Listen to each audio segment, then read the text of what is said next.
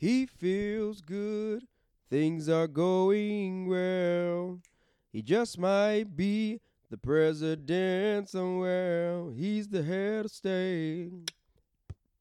All right, folks, welcome back to the podcast. One Man, One Tree in a Hill. That was a song by the Nate Dogg from the most iconic movie, Head of State. Head of State was one of my favorite movies growing up. It's Chris Rock as Maze Gilliam trying to become president. I think it came out in 2001 or 2000, maybe 2000 when they were running for president. But what a funny movie, man. Super funny movie.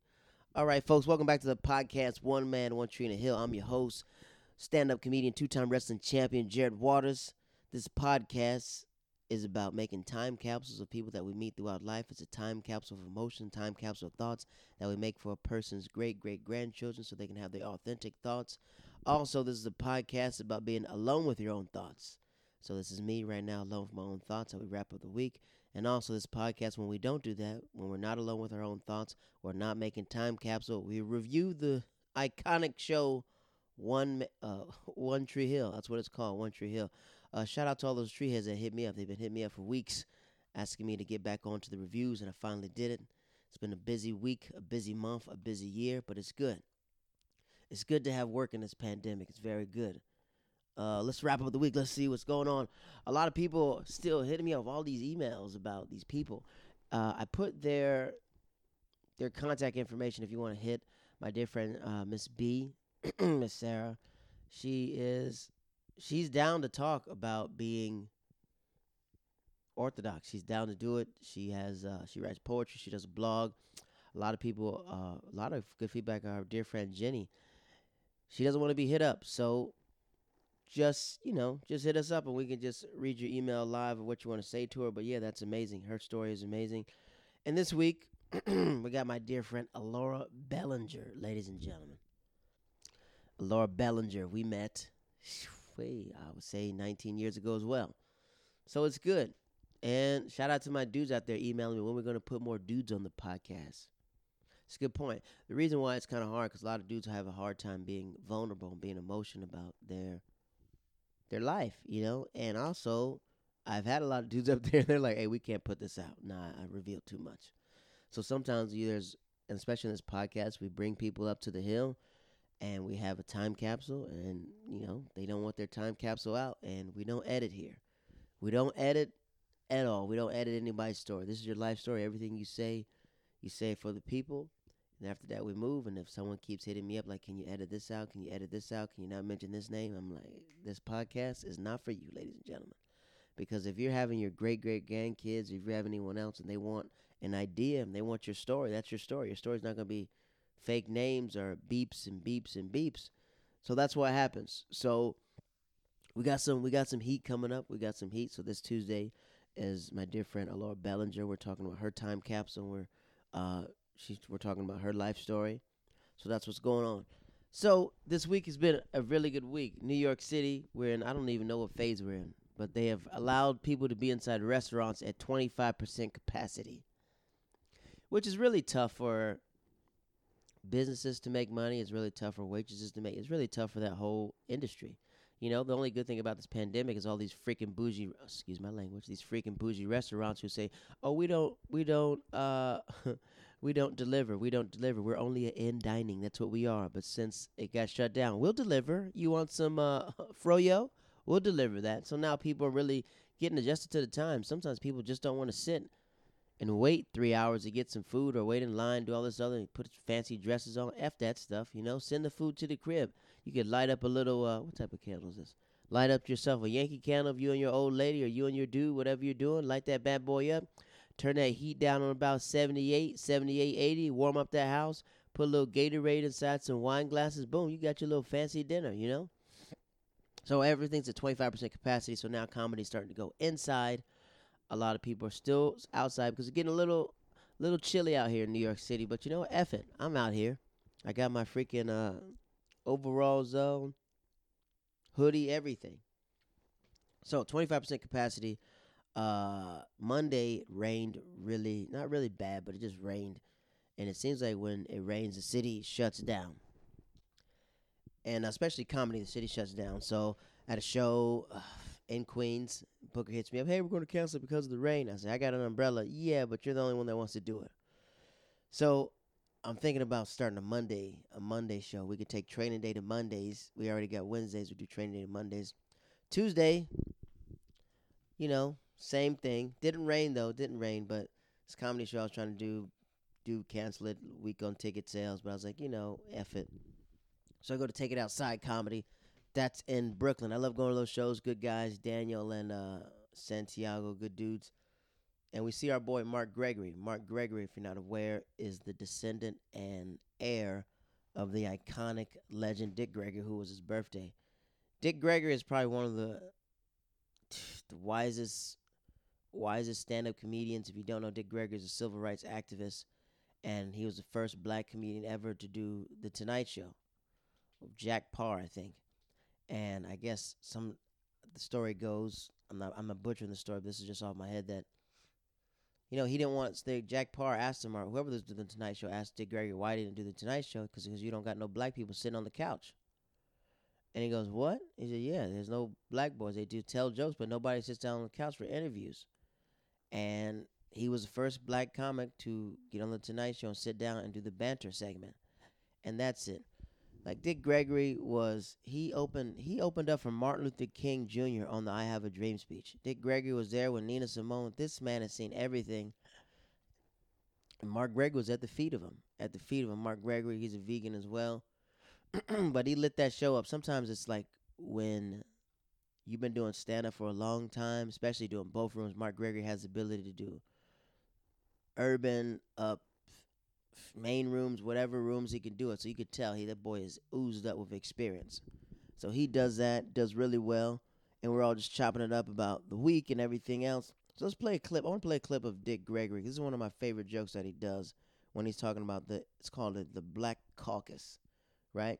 It's where like every year black people get together, black leaders inside the community. They talk about like what are our demands, everything else.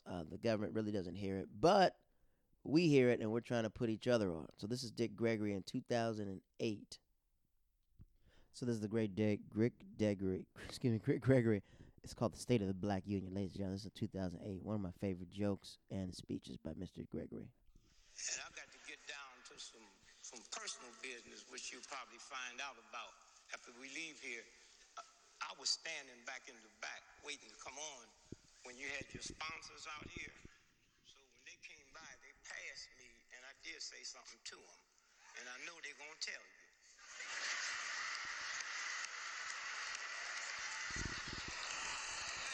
See, I thank the white dude from Walmart for my cousin.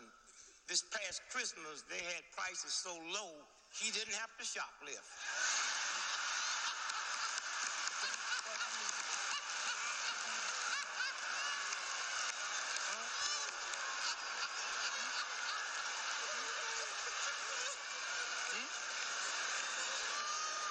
Now, I know they're going to tell you. Yeah.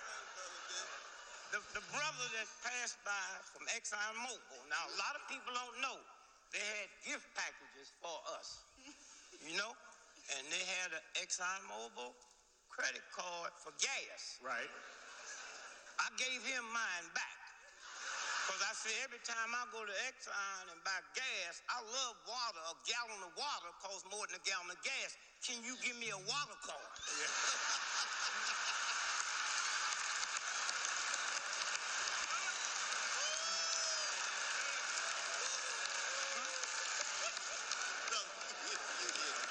And I'll be honest, the black brother from Wells Fargo, head of the mortgages, I pulled him over and said, I need to talk to you. He said, Brother Greg, you need a mortgage. I said, no, they took my house when times was good.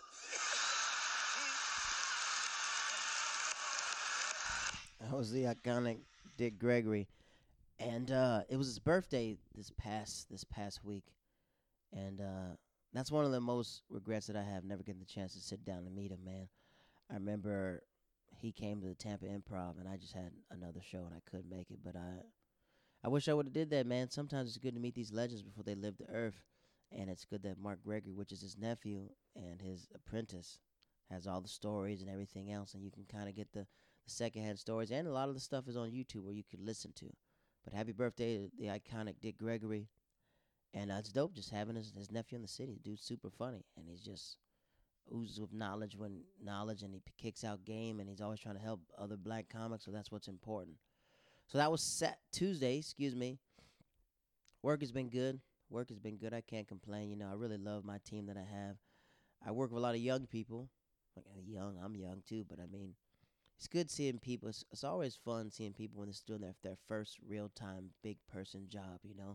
Because they got the nerves. They're asking questions and stuff like that. And I'm telling them, just relax and you'll figure it all out. Figure it all out. I'm here as a resource. I'm not here to influence the way you do your job. I'm just here as a resource to help you, guide you if you ever need help. But I encourage you all to try and figure it out on your own, because you'll develop your own philosophy in the way that you move throughout life, not Jared Waters' philosophy, because my philosophy is completely different the way I operate life. Wednesday, Training Day Comedy. That's my show. Folks, we packed out that freaking park. Holy F. This is like our ninth show. Every show gets better and better. And I'm talking to these comedians before we have the show. Maybe Tuesday night I'm at the Tiny Cupboard, and I'm talking to the guy who really owns the place. And we're wrapping it up there. He goes, "What's up, Jared? What's up?" Because everybody's talking about the chair being thrown, and asking me about the chairs and everything else. I was like, yeah. I'm not scared of no chick throwing no chair at me, like the freak. No, you know what I mean? I was like, if she was stronger, I wish she would have threw the chair at my face, so I would have caught it, and that would have been even more legendary. But yeah. So he's asking, like, hey, where did that place happen? We're talking about the stories. And he goes, oh, what type of show is it? I was like, a show not like here, because y'all don't got no black people on. And he looks at me, he's like, what? I said, look how, I said, you watch over 80 shows a week here. How many times you see the same faces over and over again? There's nothing wrong seeing the same faces. He goes, it's getting kind of repetitive and stuff like that. We got repeat people. And I said, why don't you get somebody who knows how to book diversity? And I said, if you want to book a diverse show, come to mine, and you'll see what it's about. So I'm talking to this comic up there, and he goes, what's up, Jared? I was like, what's up? What's up, dog? And he goes, what up, man? I really want to come to your show. I said, well, just come out. Pop out, man. He goes, I just feel like your show's like made for cool kids. I said, why? Because there's so much color up there? He goes, what? I said, yeah, what's wrong with that? My goal is to blend every scene. If you're not aware in stand-up comedy, there's different scenes. There's a Hispanic scene for like a lot of Latin comics that have their own developed scene. There's what we call an alt scene for like people who do like alty stuff. Then there's an urban scene. It's not really urban, but it's really for black people to tell jokes, because it's not a lot of, it's not a lot of diversity inside that. And then there's like the mainstream where all the clubs and everything else. So most of the clubs, there's only really two black comics on a show at the same time, which is ironic because black people are the funniest people on the world, on the planet, right? So you figure there'll be more there, but sometimes they'll say, oh, you're too vulgar, you're too this, you're too that. So when you go to these clubs, you could have a great comic like Kareem Green, one of the greatest stand-up comics that walked the face of the earth, and they might not show him love because they might not know him, but he has more credits than anybody inside there. And sometimes when you're at a comedy club, if you see the same name on every single club, you're going to assume inside your mind, and as a comedian, as a group think, this name keeps popping up. This comic must be the best because I see him on everything. Instead of realizing why isn't other people on these shows. So I tell them, like, yo, come to our show, and it's diverse. It's straight diverse. We have women, we have people of color, everything else, and I'm introducing comics that I rock with to be like, I want you to meet these comics that are that do their own thing. So my dog K Smith, he does he's really produces his own shows, really does some urban shows, and I was like, look, man, you can do 30 minutes, close this show out. He goes, what? I said, yeah, close it out, man. It's all about bringing the people together, man. I said, so when people ask me who are some funny black comics, like, well, here they're on the show with you right now. Just don't reach out to the comics you see all the time. Reach out to comics that probably been doing this 10, 15 years, but you don't know because you're not in their scene. So it blended together. Matthew, shout out to Matthew. He's still a platypus. He's a young platypus, but he's got confidence now. So our show's a whole lot better because when we banter at the beginning, bantering is when two comedians we like talking and we're trying to make things funny. So I encourage him to like talk more. And if you if you do a joke that doesn't go well, I'll be there to pick you up because I'm on the stage with you. So we're doing banter and doing crowd work. We got a lot of stuff for the people to play with. And we have a lot of comedians on the show. Sometimes the show's overbooked, but I narrow it down. Everyone does like 8 minutes, then the show's an hour, then the last comic does 30 or 25, so it doesn't feel that long.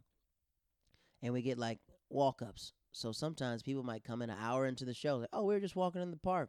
I said, you want to sit down and take a chair? Yes. So the show's good. We're blending comics. Matthew's getting better, and it's like every time I talk to him, he's just like, I want people to know that I'm funny. I was like, then you need to be outside and meet comedians instead of sitting out there being a platypus, worrying about being funny. You get sometimes it's about being networking and letting people understand, like, oh, you're the producer of the show. I was like, I can only introduce you to so many people, but now he's understanding. He gets the grips of it, and now he's out here just shaking and baking. I'm proud of him, but I don't want to be like an eagle hovering over him. I want him to get his steps on his own, because you teach a man how to fish. I don't know the quote, but you teach a man to fish. I'm allergic to seafood, so I don't know what can you do when you teach a man how to fish. So that was Wednesday night. Wednesday night we packed the park out. Another good show. Shout out to the people from the podcast that hit me up. I was like, hey, how'd you hear about the show? I listened to your podcast. Hey, thank you for listening. I appreciate that. Subscribe, rate, and review. So we got that. So we got the park packed out. A lot of people asking what's going to happen when it gets cold. Prayerfully, I'm saying that we're going to run these shows until, honestly, I'm thinking about getting heat lamps and keeping it outside. I know New York City gets cold, but I love having it outside. We're going to look for a different location. We might go for Brooklyn. We're looking at Dumbo, Brooklyn, to do maybe a Monday or Tuesday show. We haven't decided yet, but we're trying to go to Dumbo, Brooklyn, just to provide something for the comedians to have out there.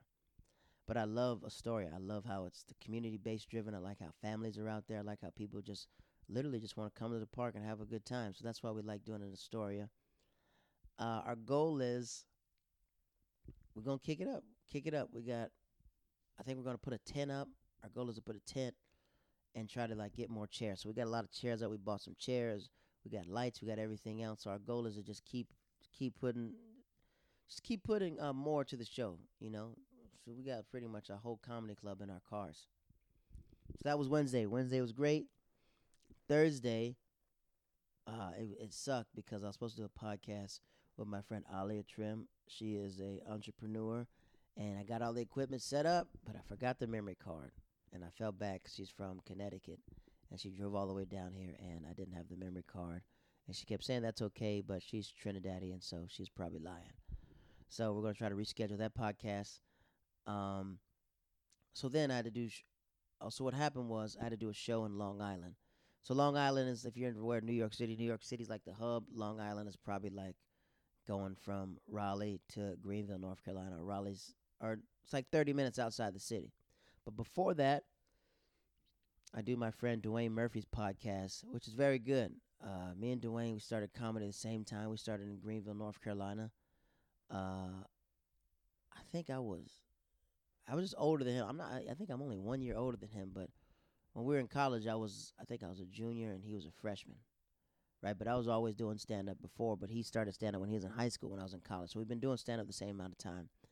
And we're having a good time on this podcast talking about outdoor shows, and me and him had a nasty fallout before. And we spoke about it on the podcast about the fallout, and he brought it up. And sometimes you kind of forget because, when I got up to New York, I realized it was just there's nobody wins when the family feuds. We have nothing but great memories when we started out in North Carolina we were doing stand up when we were good, but we didn't know what we were doing. You can't call yourself a stand up comic if you're getting up once a month. You're not a stand up comedian. You're not a stand up comedian if you're doing it once every 2 weeks. You're not a stand up comic if you can't play to certain audiences, if we were just playing to colleges. So it was just everything I thought I wasn't. If I could go back in time, I would not. I freaking gave Chris Rock my stand-up tapes when I just started doing stand-up, saying, hey, check me out. And I'm like, what am I doing? So me and Dwayne, we started this group called Seriously Clowning. I was coming from I was hosting talent shows in colleges and hosting step shows. So I knew a lot of the people on campus, but they knew more of the artsy people. So when I got inside the group, I brought a lot of we were mixing pretty much groups together. So we were talking about fun memories about how I was just, false advertisement. I would go down to a show, just like a talent show downstairs, probably 100, maybe 250 people. And we had a show upstairs, and the show was almost done. And I was like, everyone, let's restart the show. They're like, what? So I told everyone downstairs, I'm like, hey, we have a free comedy show upstairs. we're giving away 3 PlayStation 3s and 3 Motorola Razors. Yeah, and an iPod Classic. And next, 200 people file upstairs. And I was like, kick the show again. These people haven't heard your jokes, and we're running. So that's what we used to do in college. We used to bark, excuse me, try to get people in the shows, everything else. I walk around campus passing out flyers. People want to just, people just want to party in college. They're like, we want comedy. What, on a Friday night? Freak. I was like, yeah, we want Friday night, Saturday night. Before you get to the club, we want to do 8 to 10. So as soon as you get done, you can go straight to the club. I was like, boom. So we do that one. I think the most, I forgot. I forgot one show. Yeah, that's what we used to do. Yeah, so when people like now, like how Dwayne was saying, how now barking and get people in, being on the street. We've done all that in North Carolina. Then when I got to Florida, it just amped it up because when I went to Florida, I was more into a club scene. So I was with working comedians who would tell me, "Hey, this joke should to be this. This is adults. You should learn how to have universal humor." I had to learn that getting out of the college phase. Me and Dwayne, we had a falling out because it's kind of funny. I used to date this girl. She was we dated in college, and she was a dancer, a beautiful, beautiful black woman, a dancer. And I met her. I don't know how I met her. I do remember how I met. I remember we were at just I think it's just in class, just in passing talking. I seen her, and me being a player from the Himalayas, before I changed my life, I walk up to her and tell her, my name's Jared Waters. She's like, okay, cool, and we exchanged phone numbers, and we started talking. I was like, can I take you out? And she goes, where are you gonna take me? I said, shoot, to the clouds, and she laughed, blah blah blah blah, and we started dating. Oh yeah, we had a dance class together. I think a dance class. We started dating, everything else. So we started dating. So she starts coming to the crib, everything else. It is what it is.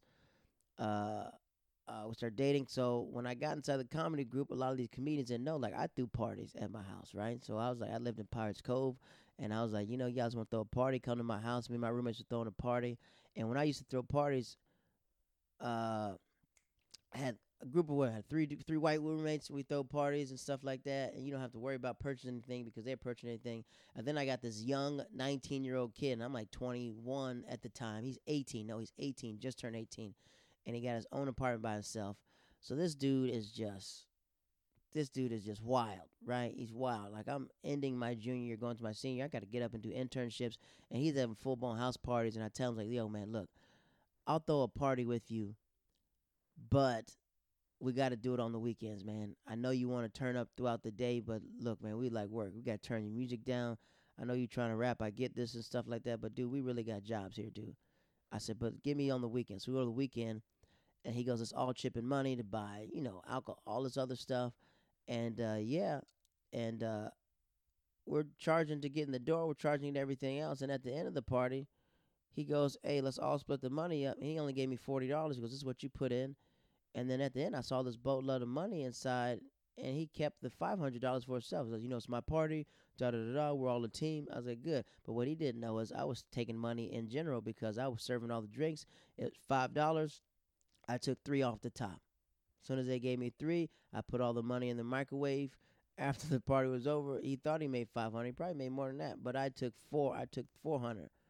No, that's ridiculous. He made 400. I took $300 through alcohol and drinks, and he's listening to this podcast. He can let him know. Don't ever try to play Jared Waters because Jared Waters is 4 steps ahead of you, and I knew you would try to do that. But a good thing I was serving the drinks. When I was serving the drinks, I was taking $3 off the top because I knew he wouldn't pay me because I knew that he was a blood-hungry scoundrel.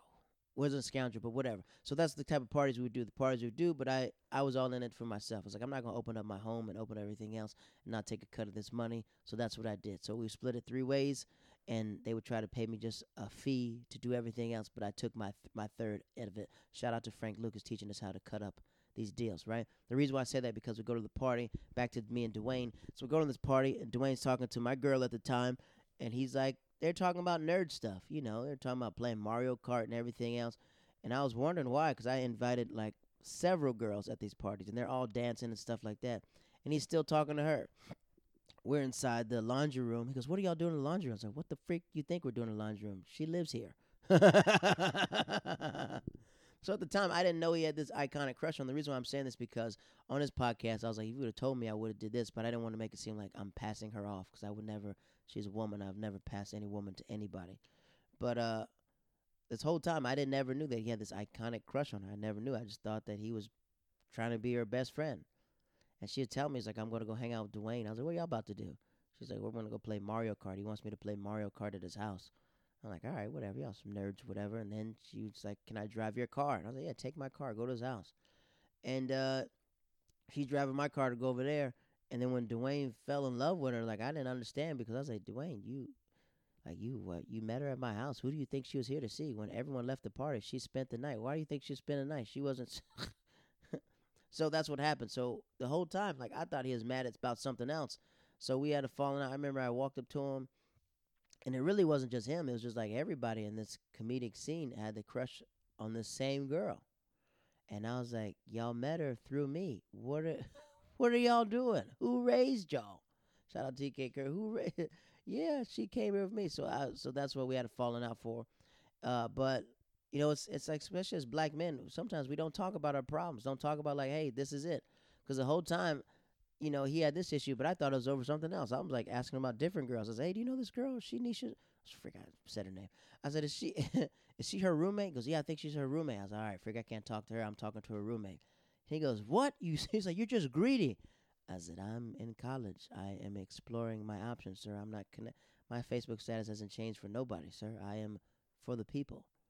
But so we had a falling out, and I thought it was for something else, but he said it was that, and I was like, oh man, I didn't know that it was like that. But as black men, you got to talk and express yourselves.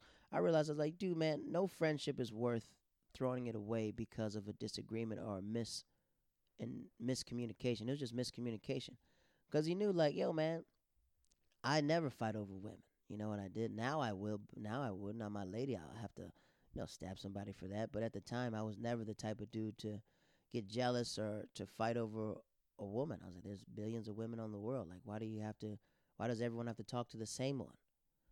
But I'm so glad me and him chopped it up. I seen him 2 weeks ago. He came to New York. He did my show, and it was great. But that's what I say as black men, you have to express yourself. You have to express yourself and realize if you're hurt and someone's hurt you, you have to express that feeling. And that's what happened. I'm babbling, but this is how we ended the story. We met in Brooklyn. I finally moved to New York. And he goes, can I talk to you? I was like, yeah. And I was like, I'm not going to hit him or anything else. Like, well, I've let bygones be bygones. We dap up, we embrace. And we sat down, we had that conversation. It's like, yo, this is what I was upset about. I was mad about you like this. I tried to hurt you by doing this. And I was like, oh, I thought you were doing that because you inspired me. And after we hashed it out, I was like, look, man, nobody wins with the family feuds. We got to strengthen numbers, man. We always got to stick together. And having him as a brother again is amazing, man. Now I know I got a comic in Chicago getting his stripes up, and he knows if he ever comes to New York, he got a place. So that was Dwayne's podcast that we did. Then Thursday we go to Long Island. Very dope show. Very dope show. And what I like about the show was there's a lot of fire on the show. I meet this young stand-up comedian. She's very young in comedy, right? And I knew she was young because when I got in the car, I asked her where she was from, and she started giving me her jokes. And I was like, all right, if this is going to be an open mic, don't speak to me in the car. And it's not me being mean. It's just like, I don't want to be, like, don't tell me jokes the whole night in the back of a car. Like, I'm not down for that. Be a person. Let's talk about life. So she's, still trying to say the same bit all the time. So I just put my headphones on. It's like, I'm not going to, let's be real. You don't have to be on stage with me. So she does the show. And the reason why I say that because she does another show Friday. And she bombs. She bombs pretty bad. She bombs in the park, and she asked me, like, how was it? I was like, you were on stage. You heard what happened. She goes, what do you think? I said, you should move around. Like, try to embrace the people. Don't be scared to tell your jokes. Don't get into this phase. Like, when you're at an open mic, if you bomb, it's funny because comics are laughing at the attempt of you bombing, so you get in that habit of saying, I don't give an F because I'm bombing, whatever. It's not good. It's not a good trait to have. You'll develop that in New York. But if you're from a different state or a different town, when you go to open mics, there's like 60 people there, and you got to bring the pain or you do your A material because an open mic feels like a show, right? So she's doing the jokes, not going too well, and then she said something to me, and I was like, how long you been doing stand-up? She's like, only maybe a year. And I was like, this comes with time and experience. And she goes, I didn't know how much time I was doing. I thought I was only doing 5 minutes. I said, what spot in New York City do you do for 5 minutes that's not an open mic? And she goes, well, what do you think? I was like, why are you taking out your phone to look at jokes? I was like, this is a show. She goes, well, I didn't get paid for the show. I was like, even if you didn't get paid for the show, there's people in front of you, and you should be a servant to give the people entertainment. People don't want to come outside and be entertained by you not attempting to make them laugh. You already accepting defeat. The crowd sees it and they're not going to pay attention to you. And I can see it in her eyes. She's like tearing up a little bit. And I was like, it's not to come down on you. I was like, but I love comedy. I love everything about it. I study it. I know exactly what's going on because I know when you tell me you don't care, that hurts me because I care about stand up. I know a lot of people are sitting at a show right now, networking, willing to be on stage and having this opportunity that you have that you've forgot about this opportunity and didn't care for. You're like asking, like, what did my friends leave during my set? I don't give a F if your friends left your set. How are you connecting with this crowd? This is just me being passionate about it. So the reason why I say that is because that Thursday we're on the same show together. Okay, she does okay, right? Other comments are going up. Talon Harris kills. People killing Julio Diaz. And that's one of my favorite comics in New York City because, I kind of watched him as he was young, and now he's lapped so many comics. It's amazing because he's super strong on stage. Super strong. So he kills, and I got to go after him, right? Now, any other comic would do that, but I noticed what I noticed about his body language is he's not moving. It's all based off his writing. So the first thing I do to get on stage is start moving fast. So you're paying attention to what I'm saying. Like, oh, freak, why? We got to pay attention to this guy. We might miss something. So bringing the energy back up, learning how to pause, everything else. And he's like, oh, wow, how much time did you do? As I did about 22 minutes. But but it's good because we're not in competition with each other. It's the fact of bringing energy up and understanding, like, okay, this crowd has been here for an hour and a half. It's 12 o'clock in the morning. How am I going to make this crowd do it? I need to pace myself. I need to bring high energy, then bring it low energy. And I was telling this comic, I said, sometimes as comedians, we think we're in competition with each other, but we're not. And the best thing you can do when a comic destroys in front of you is saying, keep it going for that comedian you just heard, or clap it up for all the comedians you've seen. We are in this together. Let the crowd know, oh, it's us. It's not about him. It's about us as a unit. So that show was great. Thursday, Money was great as well. And then Friday, I had to pass off on the show because I did this other show. It was like an online show with my friend Barry and Cam. And the only reason I did that because we're all from Tampa, and it just felt good talking to my friends I haven't talked to. Well, me and Cam talk all the time, when we get the chance, and Barry. But we do this show where you have, like, internet topics and everything else, and we just riffed it and roasted. So I'll put the link in the description if you want to listen to it. It's Barry's show. It's called Not Famous Yet? Not Famous Yet. Or Still Ain't Famous. Let me Google it. It's called Fake Famous. Fake Famous. So we met Barry. Me and Cam were doing stand up. Maybe we all been doing stand up the same time. I've been doing it longer than them because I came from North Carolina. But Cam was very young in stand up. I remember we used to sneak him into the Tampa Improv, and now he's lapped so many comics, and it's so amazing. He's the youngest comedian to ever do a dry bar special. Super funny, and Cam was one of the first guys that came to New York with. I hit him up. I was like, do you want to go to New York for my spring break? He goes, yeah. How are we going to get there? I said, let's take a flight. We'll find a place to stay. I hit up one of these stand-up comedians' ex-girlfriends, and I asked her, I was like, hey, we miss you so much. She goes, oh, my God. I was like, how's New York? She goes, New York is great. It's me finessing. I said, wow, I can't believe that you left to New York. She goes, yeah. And I'm like, how are you and Amanda doing? Me and Amanda have broken up. I said, oh, I said, wow. Y'all broke up? Dang, we love seeing you around comedy. Seeing you around comedy is everything. We love you. And she's, oh, we love you too. I said, where do you live in New York? She goes, I said, dude, me and Cam want to come visit. Oh, my God, you want to come visit? Come stay at my house. Come stay at my house. I was like, Venus flytrap, got you. Yep. I said, we have no problem staying. And I said, don't worry, we won't be just lounging at your house. We'll be doing stand-up. We'll be moving around. We won't make it. We promise we won't do that. And she goes, no problem. So now we got a place to stay. I was like, all right, Cam, so now we just go. So me and Cam, we met all these comics at Side Splitter. So when these comics got to New York, we were just pulling up on, like, yo, what's up, man? We saw you here. Like, all right, come to this show. We're doing these underground shows. We're finessing our way. And this story that Cam spoke about on the show is like we're at Dangerfields. Rest in peace at Dangerfield. That club just recently closed down. One of the first clubs in New York, the oldest, longest running club in New York City is closing down due to COVID. So that's sad, it's a staple. That's where Dice Clay made his iconic album. That's where a lot of great comedians got their starts at Dangerfields. It was like a place where road comics came. So me and Cam, Andy at the time, I gotta say, F it, this is my story. Andy at the time goes, she's in Times Square, and these guys are barking tickets for Dangerfields. And she tells the guy barking, who's a producer, my friends are stand up comedians from Florida. I'll come to the show if you let them do stage time. He goes, yeah, sure. And he's just saying whatever to get her to come to the show. She goes, yeah, they said they can come. So me and Cam go, we're going to go early and see if we can get on the show. So we go there like 6 o'clock. Show's at 8, and we're ringing the doorbell. And this guy named Quentin, he has like Villa Largo, but he wore makeup at the time. He goes, what do y'all want? I said, we're on the show at 7. He goes, so what the freak are you here for? I said, we just want to make sure. He goes, yeah, I don't see you on the list. I said, yeah, we're on the list. Julian said we can come. He said, Julian don't rush here. I said, do you? He goes, yeah.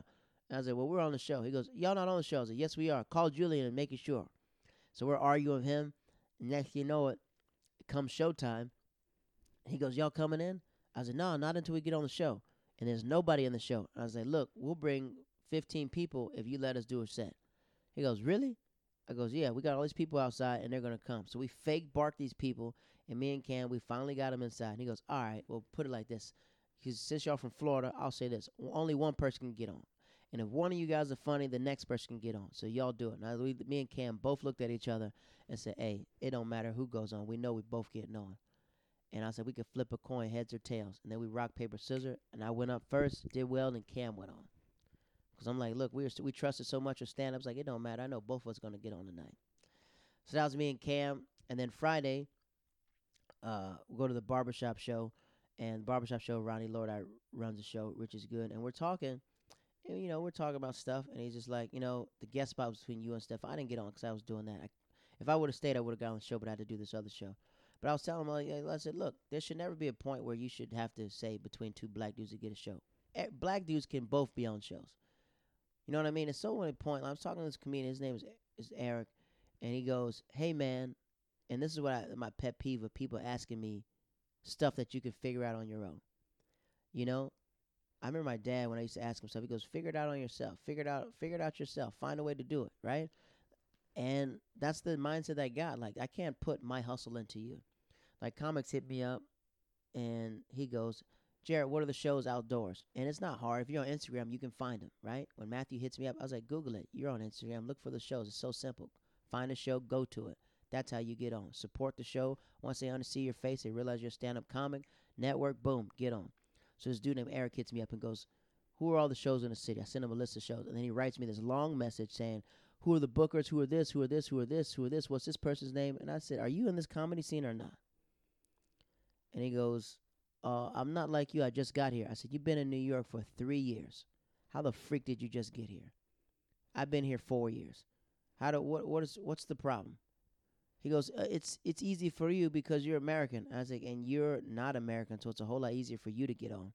He goes, no, you don't understand. I have to produce a show. I have to do this. I have a marriage. I have this. I said, you don't think I got that? What the freak is wrong with you, sir?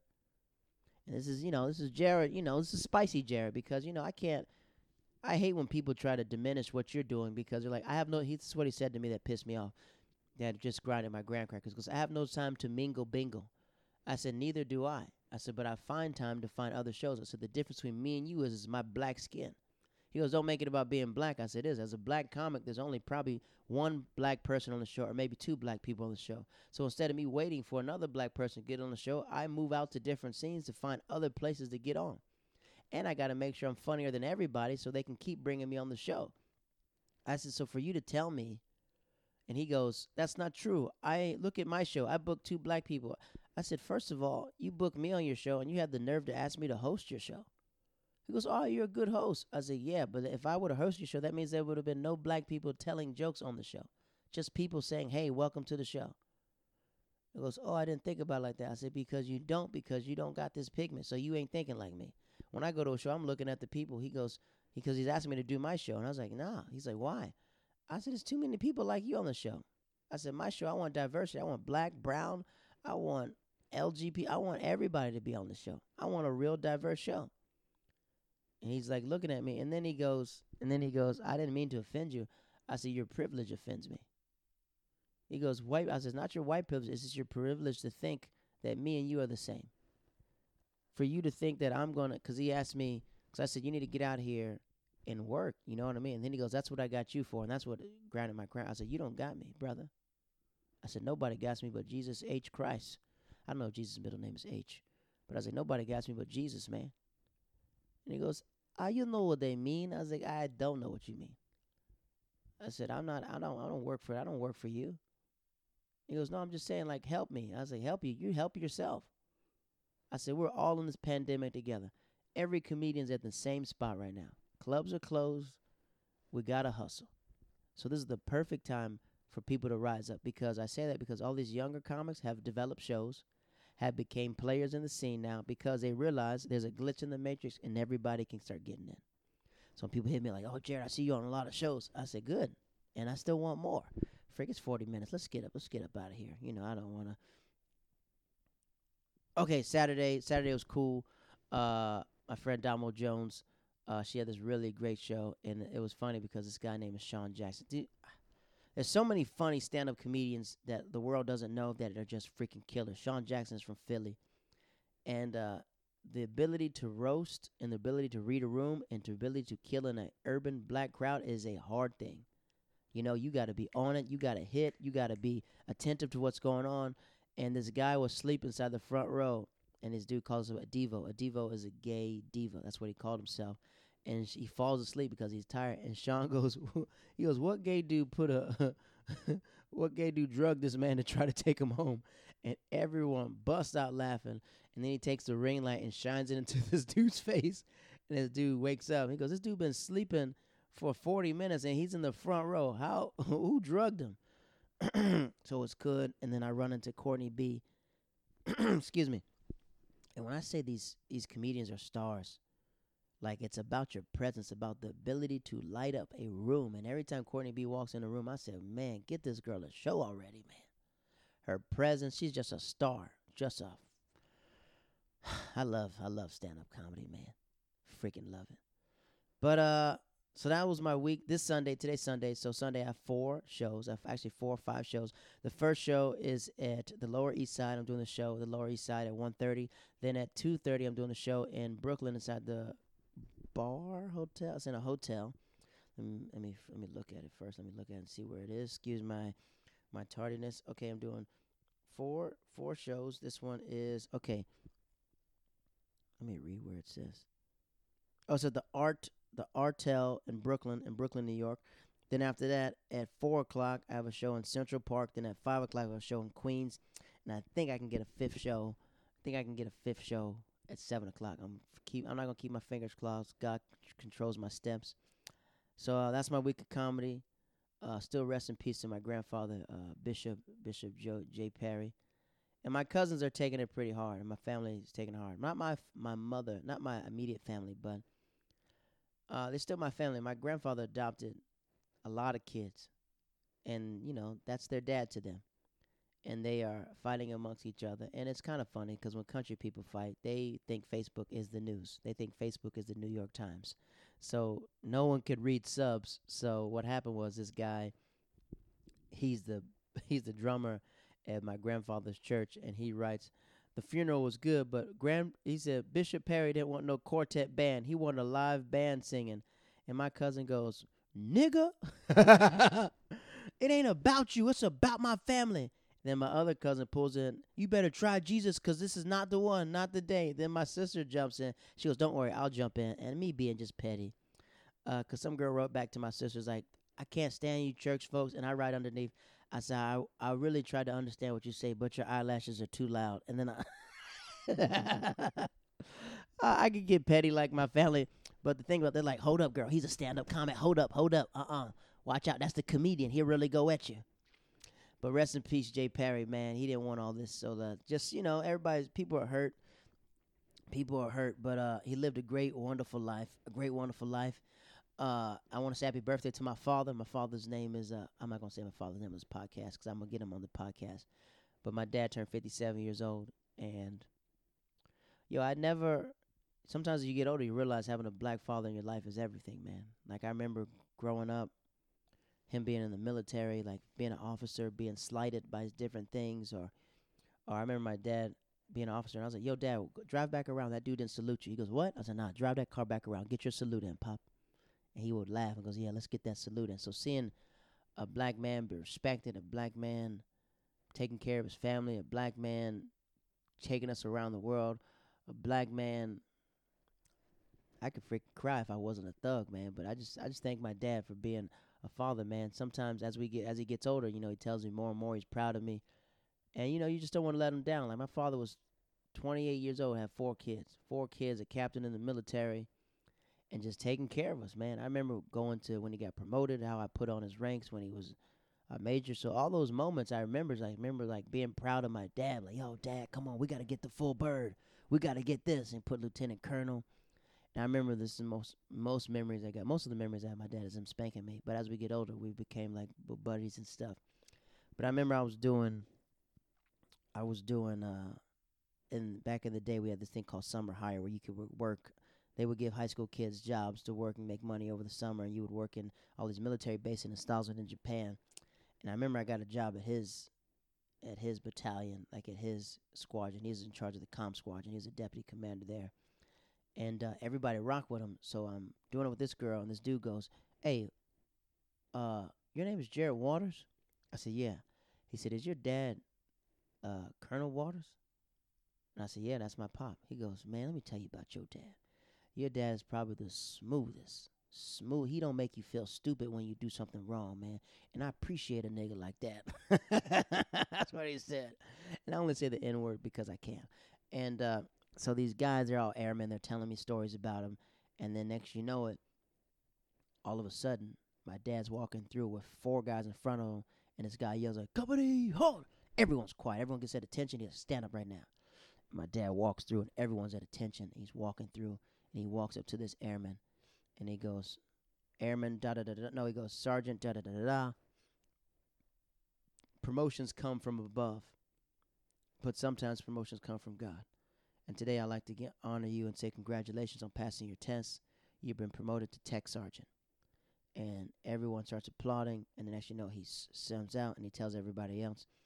He goes, "Don't stop at tech. Keep going, and everything else." And then he leaves, and everyone's at ease.